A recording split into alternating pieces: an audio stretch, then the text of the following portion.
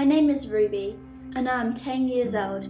I have been in lockdown since my school shut on the 17th of March and I have been homeschooling since. Some of it has been good and some not so good, and I would like to share this with you. What has been so good is that I have been staying at home and not having to rush in the morning to get to school. I have been able to get up a bit later in the morning and go into bed later.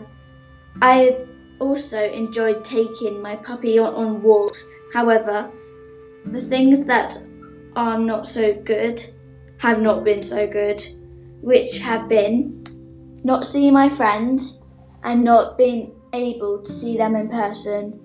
I have missed going to my gymnastics club. It makes me sad that I cannot go shopping and most of all, not being able to go on holiday. So, thank you for listening to my podcast.